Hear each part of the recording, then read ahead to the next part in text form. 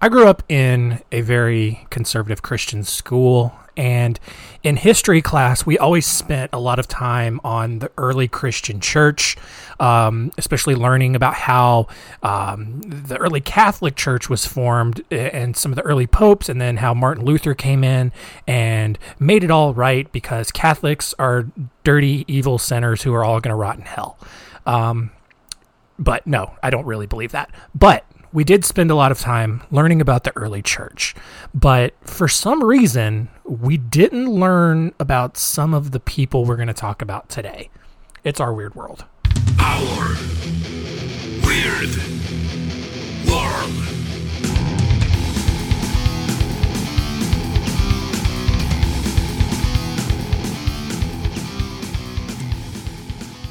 Welcome to Our Weird World. I'm your host, John Henson, and today we're going to have some fun. It's going to be a lighter episode for once. I feel like we haven't had a lot of those lately. But we're going to learn about some of the early popes in the early Christian church and just how mind-bogglingly insane they were. If you're kind of a skeptical person, or you're skeptically, religious or on the fence about religion, this episode's not going to do a lot to affirm any sort of faith you might have. The early Christian church was very corrupt, and a lot of things were done in the name of Jesus that Jesus himself probably would have been not okay with. So I find that very interesting, and how hypocritical it all was. So without further ado, let's jump into story time today.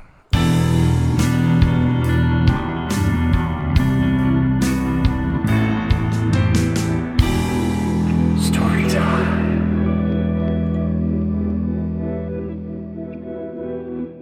We're going to be looking at 4 stories today. We're going to be looking at the popes Innocent VIII, Alexander VI, and Julius III. But before we get started on that, we're going to jump in and talk about the papal pornocracy. And the papal pornocracy is the name that was given to this really strange time in the early Catholic Church when the church and Christianity and overall was governed by a group of prostitutes. Once these prostitutes rose to power, they legalized and openly performed pornographic acts both inside and outside church grounds. Nothing here was off limits. Like, if you could find a hole, it was fair game. And I mean, this included like ears, nostrils, belly buttons, just anything you could, start humping.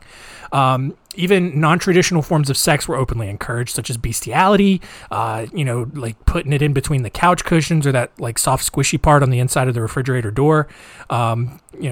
Obviously, that wasn't around back then, but you get the idea. People were required, not just encouraged, but they were openly required to have sex at least 5 times per day. And anyone who did not adhere to this rule was castrated and sterilized. And also, fun fact, this is where the missionary position originated, believe it or not. And of course, none of that is true. I hope you stopped believing me when I said the part about the refrigerator door. Instead, the papal pornocracy was a real period in the church, but it actually refers to a period of papal rule that was heavily influenced by the corrupt Theophylactus family. And this family, it's like the early Italian mob or whatever. But this family exercised their influence with conspiracies, affairs, and arranged marriages. For example, Marozia Theophylactus. And I wonder if that. No, anyway, forget it. Marozia Theophylactus became a mistress for Pope Sergius III at age 15. And at some point, while she was whoring herself out to the Pope and several other people, she had a son and arranged for him to become Pope John XI by ordering the murder of Pope John X. But no, all for Jesus, you guys. Another pope who ruled during the pornocracy was Stephen VI. And for whatever reason, Stephen really hated Pope Formosus, who was his penultimate predecessor. So not the pope before him, but like 2 popes before him. Stephen thought that it was perfectly reasonable to, once Formosus died, to exhume his corpse and put it on trial in what became known as the Cadaver Synod. in front of a very uncomfortable and unwilling Roman clergy. Formosus, his dead body was propped up on a throne, and because he had been dead for over a year, he obviously couldn't speak for himself, so this unlucky deacon was appointed to speak for him. Stephen came in, and he laid all the charges out for the jury, which included perjury, serving as a bishop when he was actually a layman, and, quote, transmigrating sees in the violation of canon law, which I don't know what that means, but it's probably just some made-up crap from, the church or whatever. Not surprisingly, the Formosus' corpse was found guilty, but that wasn't enough. Stephen then stripped Formosus of his papal robe, cut off what was left of 3 fingers on his right hand, and then formally invalidated all of his acts as pope, which actually included Formosus' ordination of Stephen VI as bishop of Anagni, but, that doesn't matter. Stephen then ordered the body to be buried in a graveyard set apart for foreigners, but then he decided to dig it up again, tie it to weights, and throw it into the Tiber River. Not surprisingly, the public reacted very negatively to all of this. Stephen was deposed and imprisoned a few days later, and within weeks he was strangled to death by another prisoner. Later that year, new Pope Theodore II annulled the Cadaver Synod, rehabilitated Formosus' status as pope, and then ordered Formosus' body to be reburied in the pontifical vestments of St. Peter's Basilica. All of that is absolutely nuts, but it actually happened. But for Jesus, you guys, it was all for Jesus. Jesus would have been totally okay with it. He was clearly okay with it. He ordained all of this. Anyway, on to our next story. Now we're getting into some more specific popes, and this is the story of Pope Innocent VIII. His real name was Giovanni Battista Cybo, and he was born in Genoa, Italy in 1432. His father was a viceroy and senator in Rome under Pope Calixtus III, which meant that Giovanni got to spend a lot of time in various government courts. When he got older, he was appointed a canon of the Cathedral of Capua and given the priory of St. Maria d'Arba in Genoa, which sounds really important, but it generally doesn't mean anything at all. He eventually moved to Rome, and once he got there, Giovanni became a priest under Cardinal Calandrini, the half-brother of Pope Nicholas V. He was then made Bishop of Savona by Pope Paul II before eventually becoming a cardinal in 1473. On August 29th, 1484, so 11 years later, he finished his ascent in the church by becoming Pope Innocent VIII. Now, not everything was really smooth for Innocent. The Papal Conclave of 1484, which was what they called their elections, divided the church pretty severely. Cardinal Camerlengo, in an attempt to prevent Cardinal Barbo from winning the papacy, visited several other cardinals and bribed them to vote for Innocent instead. Innocent happily took the throne and immediately tried to start a crusade against the Turks. The people reluctantly agreed and began making efforts to overthrow King Ferdinand I of Naples, whose oppressive rule had started a local rebellion. So there's just all this stuff going on. Innocent had to basically won the papacy because 2 other people just hated each other and couldn't agree on who should be the pope. And then he tries to start a crusade against the Turks and then also another war against the king of Naples because he was also a dick. Anyway, however, arguably the biggest issue that Innocent faced during his time as Pope was an outbreak of penis-stealing witches that were terrorizing Germany. If you remember back in our Halloween episodes back in October, this was where Malleus Maleficarum came up with. And just as a refresher, all of this started when Heinrich Kramer, a German inquisitor, believed that a group of 6 women had conjured the devil to assist the murder of a noble knight named Georg Spiess. Kramer proceeded over the trial himself, but several witnesses gave testimony that indicated they all had personal vendettas against the women who were accused. In the end, all 7 women were acquitted, and super disappointed in that, Kramer began to work on writing his masterpiece, Malleus Maleficarum, to finally prove to the world that witches were actually real and infecting Europe with their dark magic. The scary part is that practically everyone believed this, and Kramer's book was the second best-selling book behind the Bible for years, centuries even. Over the next few years, Innocent performed various papal duties and otherwise kept things moving. But in July 1492, he contracted a severe fever and was allegedly given the world's first blood transfusion by Jewish doctor Giacomo di San Genesio. But rather than simply injecting him with blood like a normal transfusion, Giacomo drained the blood from 3 10-year-old boys who obviously died and then made Innocent drink their blood. Obviously, that did not work, and Innocent died a few days later on July 25th. And that's really why he's just in this episode. It's just a weird way to die.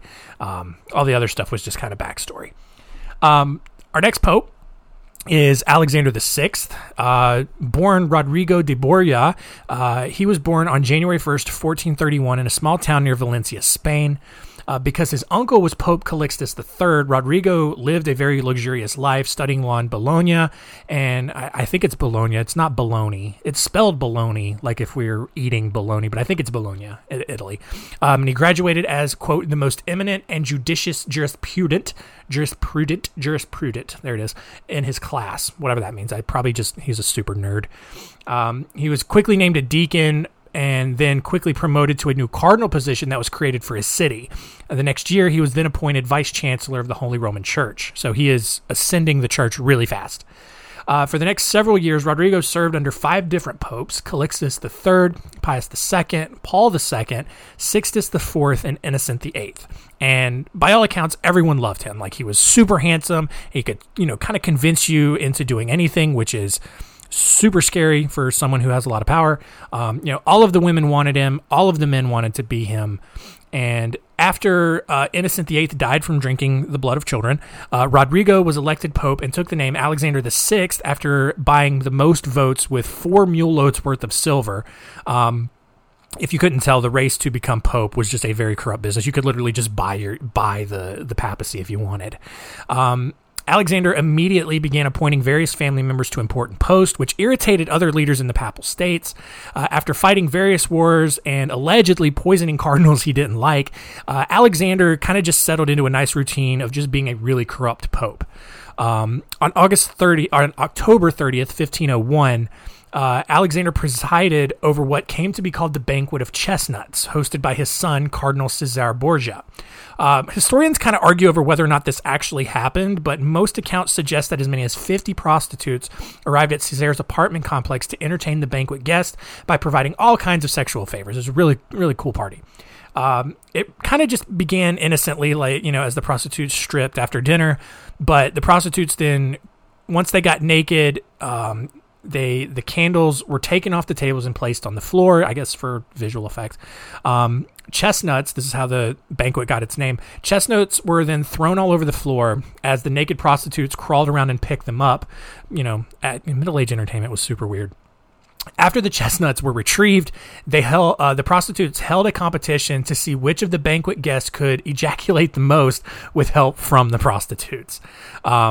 Sure, whatever. There were even prizes for the most fluid dispensed, which included silk tunics, and shoes. Super gross.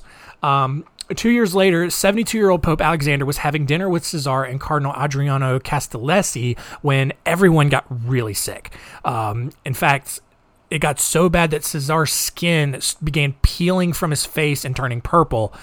Somehow, though, he ultimately recovered and ended up living. Alexander, however, wasn't so lucky. 6 days later, Alexander died from this mysterious illness after, repenting for all of the awful things he had done as Pope. The next day, his body was put on display for mourners in Rome, though they had to cover him with a giant cloth because his illness had already rapidly decomposed his body. His skin was swollen and it had turned black. It had started already leaking that nasty rotting smell. His lips and his nose were covered in brown mucus, and his tongue actually just fell out of his mouth. And although the custom at the time was for each devoted follower of the dead pope to come by and kiss the corpse's feet or hands, literally no one had the balls to go up and do that. It was like he was that gross, and I don't blame them. Historians believe that Caesar had actually poisoned his father in an attempt to assassinate Adriano, but then in some weird, wacky mix-up, like everyone ended up poisoning themselves. Alexander's body was eventually moved to Santa Maria in Monserrato degli Spagnoli, the National Church of Spain in Rome.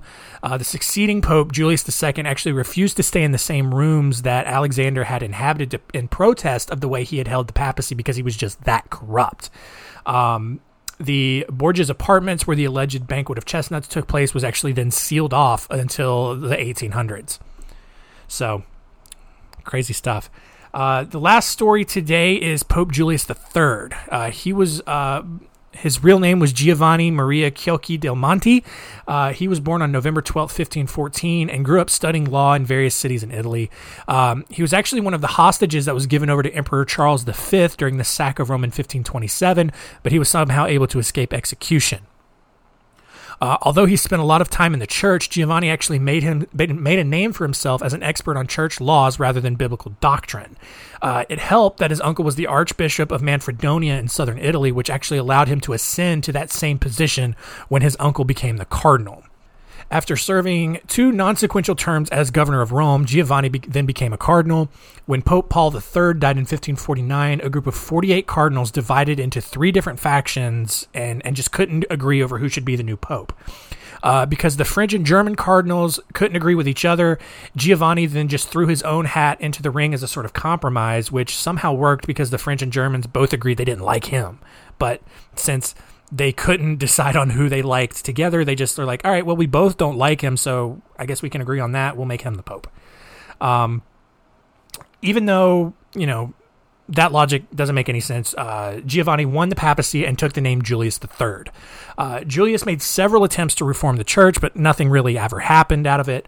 He eventually got frustrated and moved to a palace he had built for himself, emerging occasionally just to do ceremonial pope stuff and make it look like he was actually doing his job.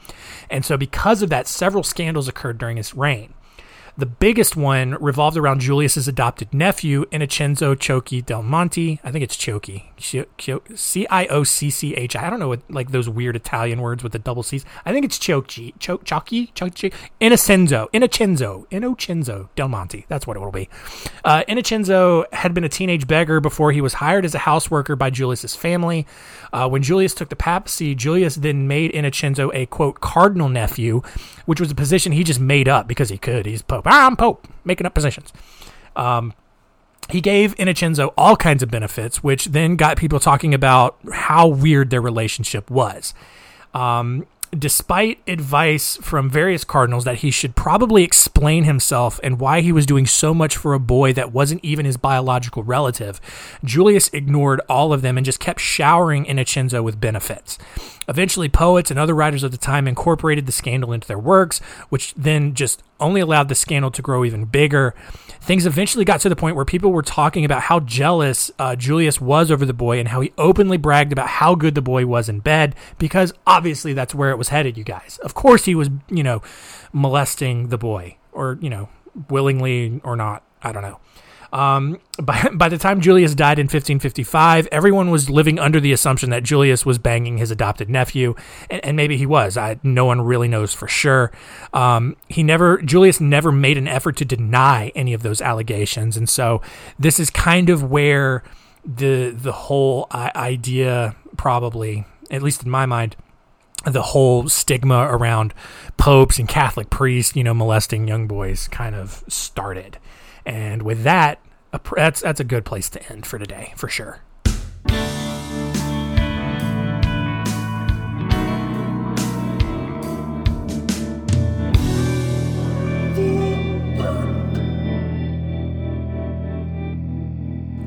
Well, there we go.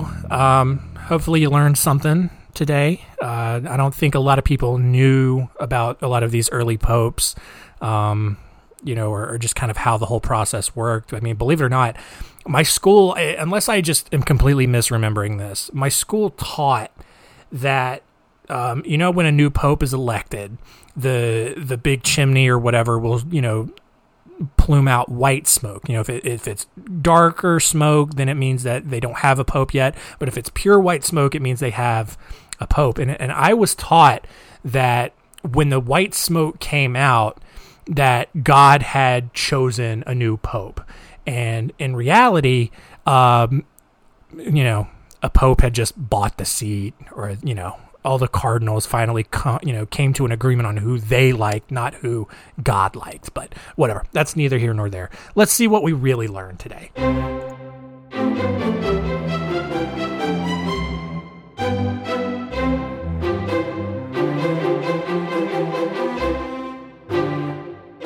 What did we learn? Number one, Pope Stephen VI literally exhumed the body of a former pope and put that corpse on trial because he was an insane person. It became known as the Cadaver Synod, and people were not really okay with that at all. Number two, Pope Innocent VIII was involved with Malleus Maleficarum. He fully believed in Heinrich Kramer's book and approved of a lot of the witch hunting that took place in Europe to obviously get rid of all of the, witches stealing wieners and stuff. And number three, Pope Julius III is likely where all of the Catholic, priest raping schoolboys jokes originated, with his adopted, nephew Innocenzo, and openly bragging about how good he was in bed. Allegedly, no one has full proof of this, but Julius never really denied it.